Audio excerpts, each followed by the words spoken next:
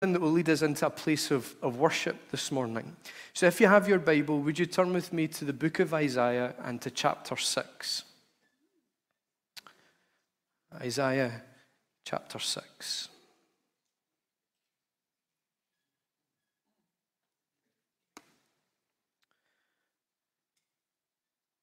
We read from verse 1.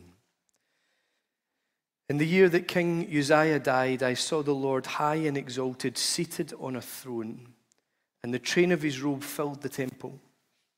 Above him were seraphim, each with 6 wings. With 2 wings they covered their faces, with 2 they covered their feet, and with 2 they were flying.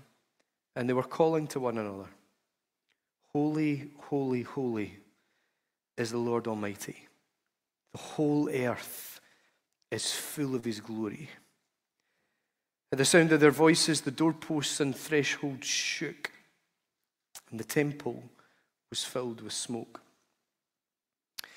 These verses, like much prophetic revelation, is crammed full of imagery. They present to us an experience that Isaiah has had, a vision, if you like, of beholding the throne of heaven and the manifest presence of God who is seated upon the throne. And there is so much imagery presented to us within these sentences, these 4 verses that we've read together. And the key to understanding all that is presented, the key to unpacking this imagery, the key to exploring the meaning that is found within these verses, the key for it all is found in the song that the seraphim sing. That is the lens by which we have to view the whole passage and take it apart and build an understanding. Holy, holy, holy is the Lord Almighty. The whole earth is full of his glory. These verses describe to us the holiness of God. They declare that God is holy. And to understand that fully, we've got to properly and biblically define holiness. See, we've come to understand the term holy in our church circles as meaning free from sin.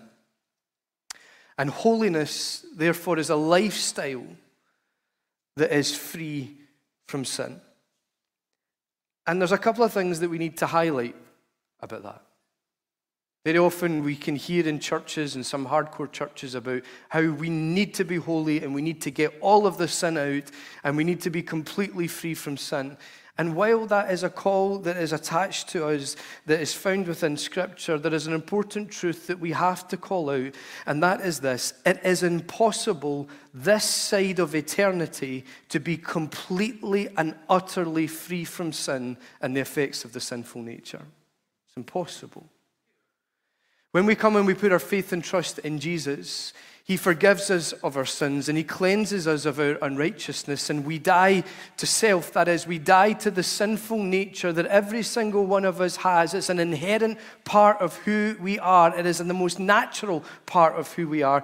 And we die to self and we come to life in Christ. But that death to self and living in Christ is an every single day decision. Something we have to do regularly, something we have to keep coming back to. It is only when we cross into eternity and we receive our resurrection bodies that we can know what it is to truly be like him, which is completely and utterly free from sin. It's impossible this side of eternity to be completely and utterly free from sin and the sinful nature and the effects of the sinful nature. And the other thing that we have to highlight off the back of that is that holiness isn't just about the absence of sin. Let me explain. The biblical definition of the word holy means to cut and to separate. Specifically, it means cut above. So by biblical terms then, something is deemed holy when it is cut off from and separate from common use, or cut off from and separate from the norm. Now, as you'd expect, the Bible uses the term holy a lot. The Bible speaks about holy ground in Exodus 3, holy assemblies in Exodus 12, holy Sabbaths in Exodus 16. A holy nation in Exodus 19, holy garments in Exodus 28, a holy city in Nehemiah, holy promises in Psalm 105, holy men in 2 Peter and holy women in 1 Peter, holy scriptures in 2 Timothy, holy hands in 1 Timothy, a holy kiss, interesting, and a holy faith. The Bible describes a lot of things as holy, and when the Bible refers to these people and these things as holy, it's not suggesting that they are free from sin or in a state of sinless perfection. Rather, what the Bible is suggesting is that such things have been separated from their common use or separated from the norm. They've been separated and devoted to God and devoted for God. And this is actually how God uses the term. Quite helpful to look at how God uses the term, isn't it? In the book of Deuteronomy, he says, you are a people holy to the Lord your God. What does that mean? Well, he tells us what it means. He says, this is what it means. The Lord your God has chosen you to be a people for his treasured possession out of all the peoples on the face of the earth. So he speaks to the people of God and he says, you are holy. And here's what this means is that out of everybody in the face of the earth, you have been cut off from, you've been separated from everything else for a particular purpose. You are devoted to me. That's what makes you holy. He says in Leviticus, you shall be holy to me, for I, the Lord, am holy and have separated you from the peoples that you should be mine. He says, you are holy, and here's what's made you holy. He doesn't say anything about them being in a state of sinless perfection. But rather what he's saying is you've been separated from, devoted to me. Out of everything else, out of all the other people, you are mine. You're devoted to me. 1 Peter, you are a chosen people, a royal priesthood, a holy nation, a people for his own possession, that you may proclaim the excellencies of him who have called you out of darkness into his wonderful light. We have been chosen, we've been cut off from, we've been separated out from, we have been devoted for a particular purpose. To declare his praises. That's what makes us holy. And in each of these texts, the term holy is used to describe that which is separate from and that which is devoted to God. That and those for whom the story has been rewritten with God's story and the story has been rewritten with purpose. However, the passage that we're looking at in Isaiah 6 isn't describing the holiness of people or the holiness of things. Rather, this passage is describing the holiness of God. The seraphim declare to us that God is holy. And that's when we have to begin to view things a little bit different. Because we've just said, out of all the things we've been chatting about, that holiness is, yes, it's about a state of freedom from sin. Of course it is. That's part of it. But it's also about being cut apart from, separated from, devoted to. So when we begin to apply that to God, well, it begins to raise questions. From what can we say that God separates him from in order to become holy? He's God. The fact that he's God means that he's already distinct from all that is not God. There is already a clear distinction between the created and the creator. However, he is not a creator who keeps himself separate from his creation, thank God. He inhabits every atom of our existence. He's not a God that keeps himself aloof and distinct from us. He's a God that inserts himself into every aspect of our lives and of our world. He's a God that fills everything with himself. So how can we talk about him being holy in the sense of separate? Because he's not. Or to what has God devoted himself to in order to become holy? He is the ultimate reality. He is faithful to himself. It's not that he's now deciding to start adhering to some standards. He is the standard. It's not that he's now devoting himself to keeping a set of rules. He writes the rules. Who he is and what he is not determined by anyone or anything out with or outside of himself. When he's asked in Exodus, what is your name? He says, here is my identity. I am who I am. In other words, God is not regulated by a higher being or a higher authority. He is the higher being, and he is the highest authority. He does not aspire to be distinct, nor is he commanded to be distinct. He is already distinct. So in this case, actually, holiness, when it's attributed to God, speaks not of how he is cut off from or separate to, but rather it speaks about how he is a cut above. He is a cut above the rest, to coin the term. He is supreme. He is great. He's ultimate. He's superior. He is magnificent. He is incomparable. He is unique. He is one of a kind. And his holiness, then, is his uniqueness. It is his entirely divine essence that declares who he is and what he is. Who he is and what he does is not determined by anything or anyone. His holiness is what he is as God, that no one and nothing else will ever be. It's what makes him unique. It's his majesty and his splendor. And it's important that we understand that the holiness of God is not just his sinless perfection, which he is. He is perfection personified, and that is incredible in itself. But the holiness of God is much, much more than just his sinless perfection. His holiness is all about God that our words are unable to convey and communicate. His holiness is everything that makes him a cut above the rest, the greatest. Exodus 15 asks an amazing question. Who among the gods is like you, Lord? Who is like you, majestic in holiness, awesome in glory, working wonders? And the answer to the question of who is like you is nobody. No one, no being is equal to God in his holiness. He is completely and utterly unique. In fact, Psalm 111 in verse 9 says this, holy and awesome is his name. Now, in biblical times, a name described the character of the person and the shape of the person and the purpose and the function of the person. And this is what the scripture tells us. His character and his definition is his holiness. It is everything that makes him God.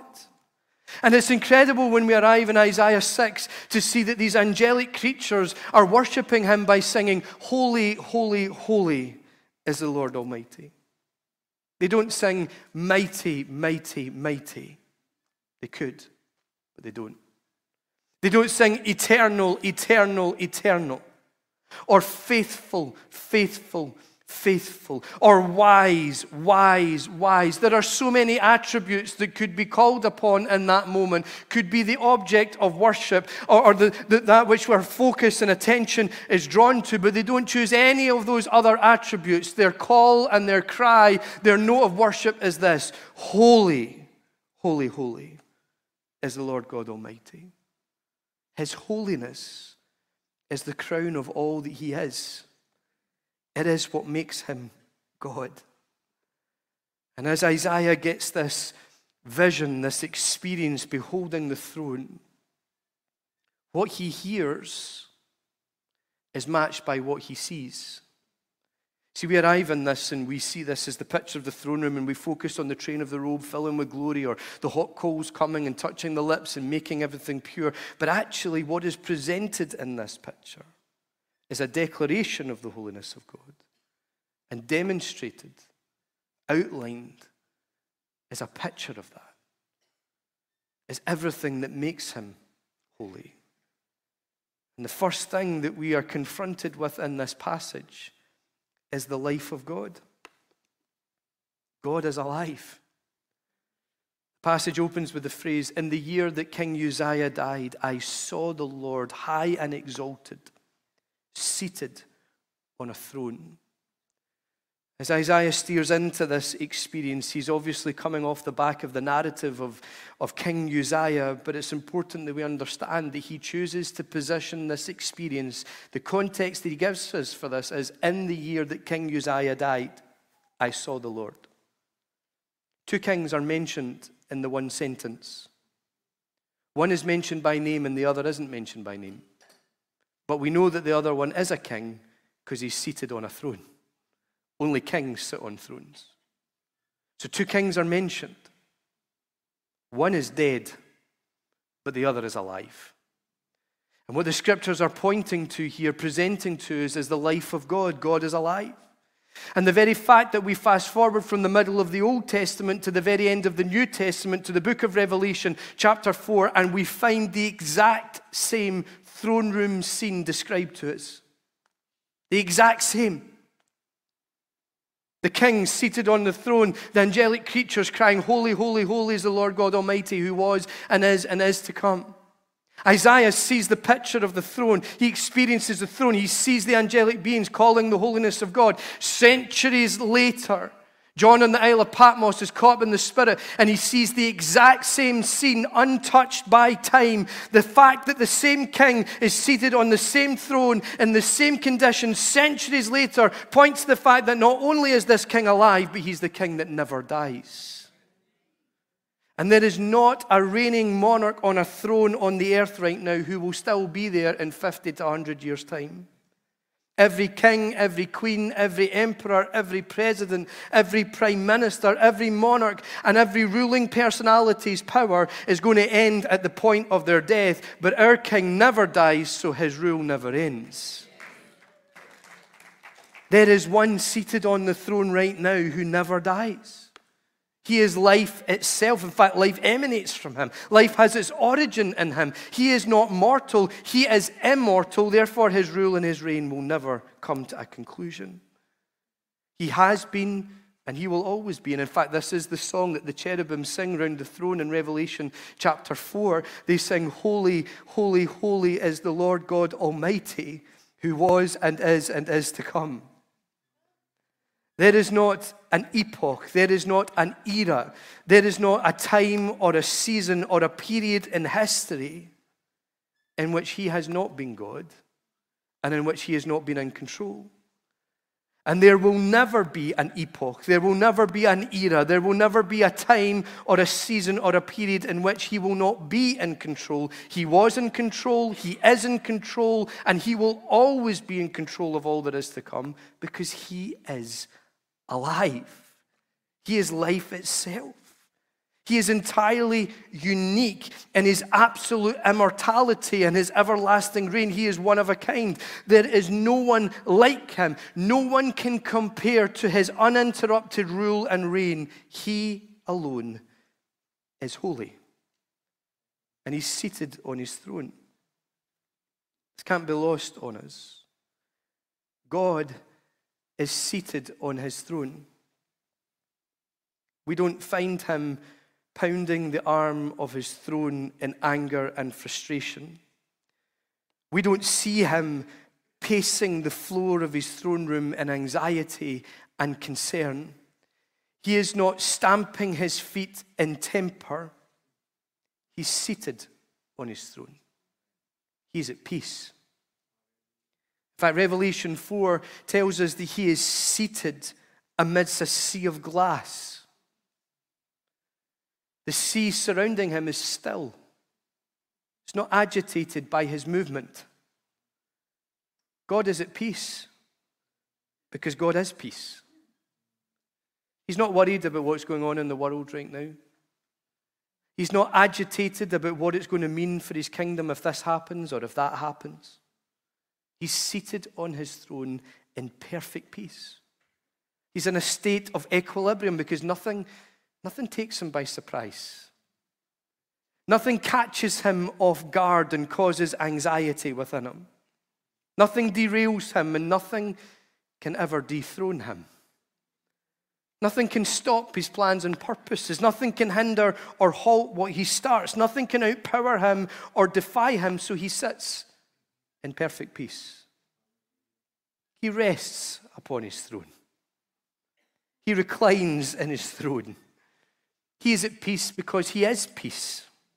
Peace is found in him. He enforces peace. He rules in peace. He manifests peace. And amazingly, he invites us into his peace. He enfolds our lives in his peace. No other being exists in this way. He is entirely unique. He is holy. His holiness epitomizes, yes, his state of sinless perfection, but it also epitomizes his life and his incredible control, his serendipity, his peace. All of that is wrapped up in his holiness. God is peace, but God is also almighty. Isaiah describes God's throne as high and exalted. His throne is higher than any other throne. It's above everything else because he's omnipotent. He's all-powerful. What he decrees happens. What he starts sees its completion. He has the name above every name. All power in heaven and on earth and under the earth is his. He's in charge. Every knee will bow. Every tongue will confess his lordship. He reigns over everything. Every power, every authority, every person, every circumstance, every principality, every force. And he holds us in the palm of his hand. Wow. He is over everything. He's above everything. And we are held by the one that is over everything. He holds us in his hand and he doesn't let us go. He enforces his protection over our lives. He commands angels to be our guard. He is supreme. His authority knows no boundary lines. There is no monarch or ruling power on the earth that doesn't have a boundary line at which their power and authority stops. God alone has no boundary lines. There is never a time, there is never a place, there is never a circumstance that is out with his jurisdiction.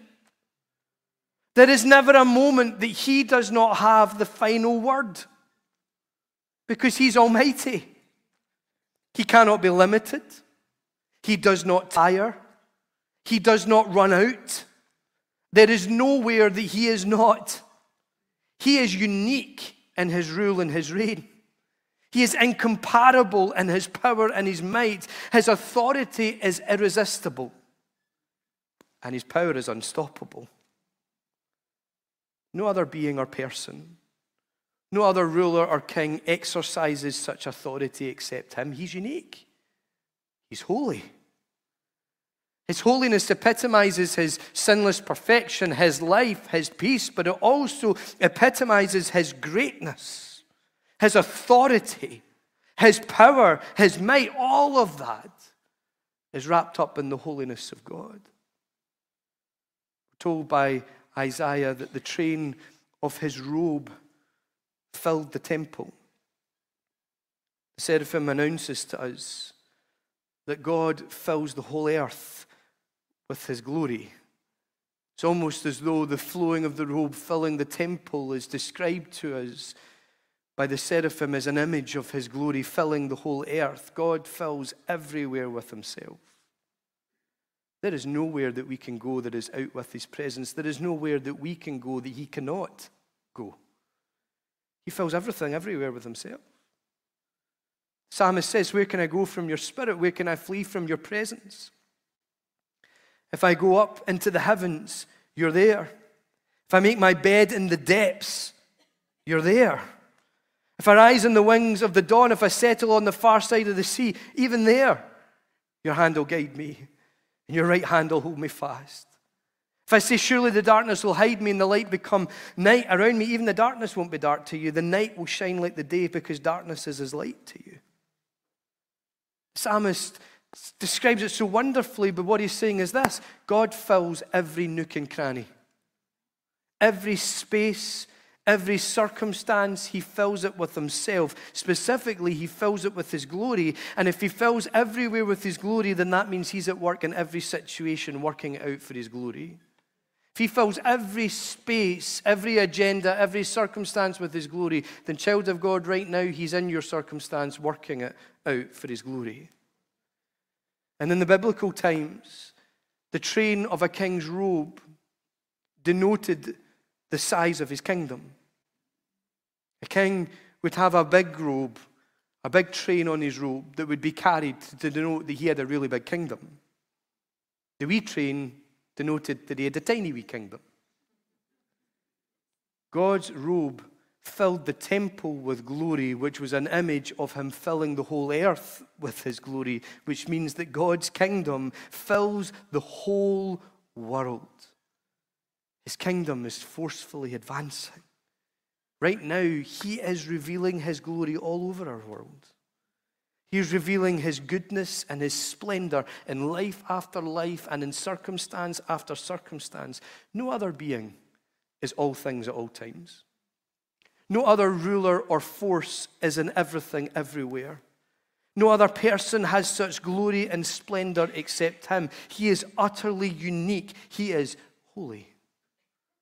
His holiness denotes his omnipresence, his everywhereness, his glory, his splendor, his ever-advancing kingdom. All of that is wrapped up in his holiness. It's more than just a state of sinless perfection, which would be incredible enough. It's his life. It's his peace. It's his power. It's his might. It's his authority. It's his everywhere at every timeness. It's everything that makes him God. And as we gaze upon the throne, as we gaze upon the throne room of God, his holiness is spelled out to us. We see every way in which God is gloriously unique, one of a kind, a cut above the rest, supreme, magnificent. And what draws our attention initially to that is the declaration of the seraphim, the creatures that day and night never stop saying, holy, holy, holy is the Lord God Almighty. Holy, holy, holy is the Lord God Almighty. Holy, holy, holy is the Lord God Almighty. God is enthroned in a declaration of holiness. That's important for us. And here in Isaiah and again in Revelation, we see this timeless picture of the throne room of heaven and the uniqueness of God. And God is enthroned in Isaiah and he's enthroned in Revelation as the King of Kings and the Lord of Lords and as a declaration of holiness. In the book of Revelation, the cherubim never stop singing, holy, holy, holy is the Lord God Almighty, who was and is to come, over and over and over and over. I tell you, if we've got a problem with repetitive worship down here, we're going to have a problem when we get up there. Over and over and over and over, the same phrase, holy, holy, holy is the Lord God Almighty. And as they make their declaration, the scripture says, at the sound of their declaration of worship, the elders round the throne fall on their faces. And they cast their crowns before him. And they worship him, calling out his unique right to receive worship. You alone are worthy, they sing. These creatures before the throne of God in heaven, they bring this declaration. They lead the worship of the heavenly realm with a declaration of worship. And all of heaven sings this hymn of holiness. These ancient words that have been sung before the beginning of time, that have been sung throughout the period of time, that have been sung for all eternity. Holy, holy, holy is the Lord God Almighty. The saints and the angels sing this timeless, endless song of declaration, this worship of the holiness of the unique, one-of-a-kind God. And that in itself would be a fantastic picture, but Psalm 19 tells us that creation joins them. The heavens declare the glory of God. The skies proclaim the work of his hands. Day after day they pour forth speech. Night after night they reveal knowledge. They have no speech, they use no words. No sound is heard from them, yet their voice goes out into all the earth, their words to the ends of the world. The law of the Lord is perfect, refreshing the soul. The statutes of the Lord are trustworthy, making the wise simple. The precepts of the Lord are right, giving joy to the heart. The commands of the Lord are radiant, giving light to the eyes. The fear of the Lord is pure, enduring forever. The decrees of the Lord are firm, and all of them are righteous. According to the psalmist, the created realm around us declares the glory of God. The hills, the mountains, the trees, the landscapes, the vistas, they all point to the power of God, the wonder of God, the might of God, the wisdom of God. The created realm points to and calls out all that makes God a unique, one-of-a-kind, cut above the rest, all-powerful God. In other words, creation declares the holiness of God. Here's the picture. Right now in the eternal realm, all of heaven declares the holiness of God. Right now, all across the created realm, creation calls out the holiness of God. Heaven and earth unite in the ancient hymn of holiness, calling out, He's holy. Not as in just sinlessly perfect, but as in powerful, alive, almighty, in control, in charge. He moves the seasons. He raises people up. He brings people down. He controls nature. Heaven's calling it out. Creation is calling it out. And it gets even better. We're invited to join in too. Psalm 96 says this: sing to the Lord a new song. Sing to the Lord all the earth. Sing to the Lord, praise His name. Proclaim His salvation day after day. Declare His glory among the nations. His marvelous deeds among all people, because great is the Lord and most worthy of praise. He's to be feared above all gods, because all the gods of the nations are just idols, but the Lord made the heavens. Splendor and majesty are before Him. Strength and glory are in His sanctuary. So ascribe to the Lord, all you families of nations. Ascribe to the Lord glory and strength. Ascribe to the Lord the glory due His name. Bring an offering and come into His courts. Worship the Lord in the splendor of His holiness. Tremble before Him, all the earth. Psalm 96 calls us to sing out all that makes God God. It's incredible, isn't it? That in Isaiah and in Revelation, that which draws us to see the holiness of God is the worship that has taken place. And here we are called to draw the attention of the world to the holiness of God with our declaration. To ascribe to Him worship that is due for His unique character and nature. We are to worship Him in the splendor of His holiness. In other words, we have to let the holiness of God take our breath away.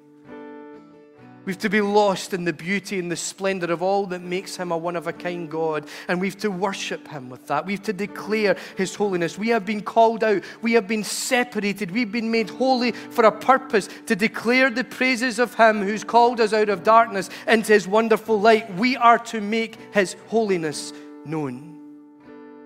Let me draw your attention to one specific verse in Psalm 96. If you're looking at it in your Bible, you'll notice that it says, worship the Lord in the splendor of His holiness. But there's a footnote there providing an alternative translation from the original language for that phrase. And the alternative translation is this: worship the Lord with the splendor of His holiness. We are invited to join the ancient hymn of holiness. You and I, those that are now and next and not yet, are invited to join the ancient hymn of holiness, to worship Him by joining the song that is being sung by the elders and the saints, the angels and the host of heaven, to join the song that has been declared by the created realm all round about us. We are invited to join in that timeless hymn of praise and adoration and declare, holy, holy, holy is the Lord God Almighty.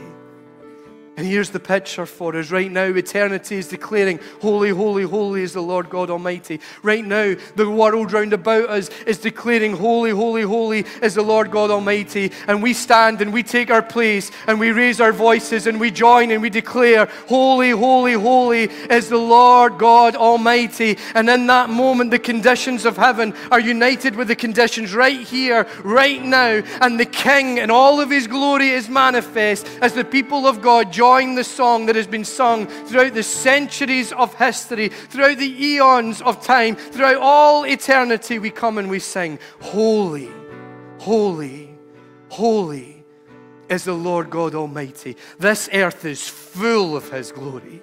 Holy, holy, holy is the Lord God Almighty, who was and who is to come. We call out, he's holy, he's holy, he's holy. Where you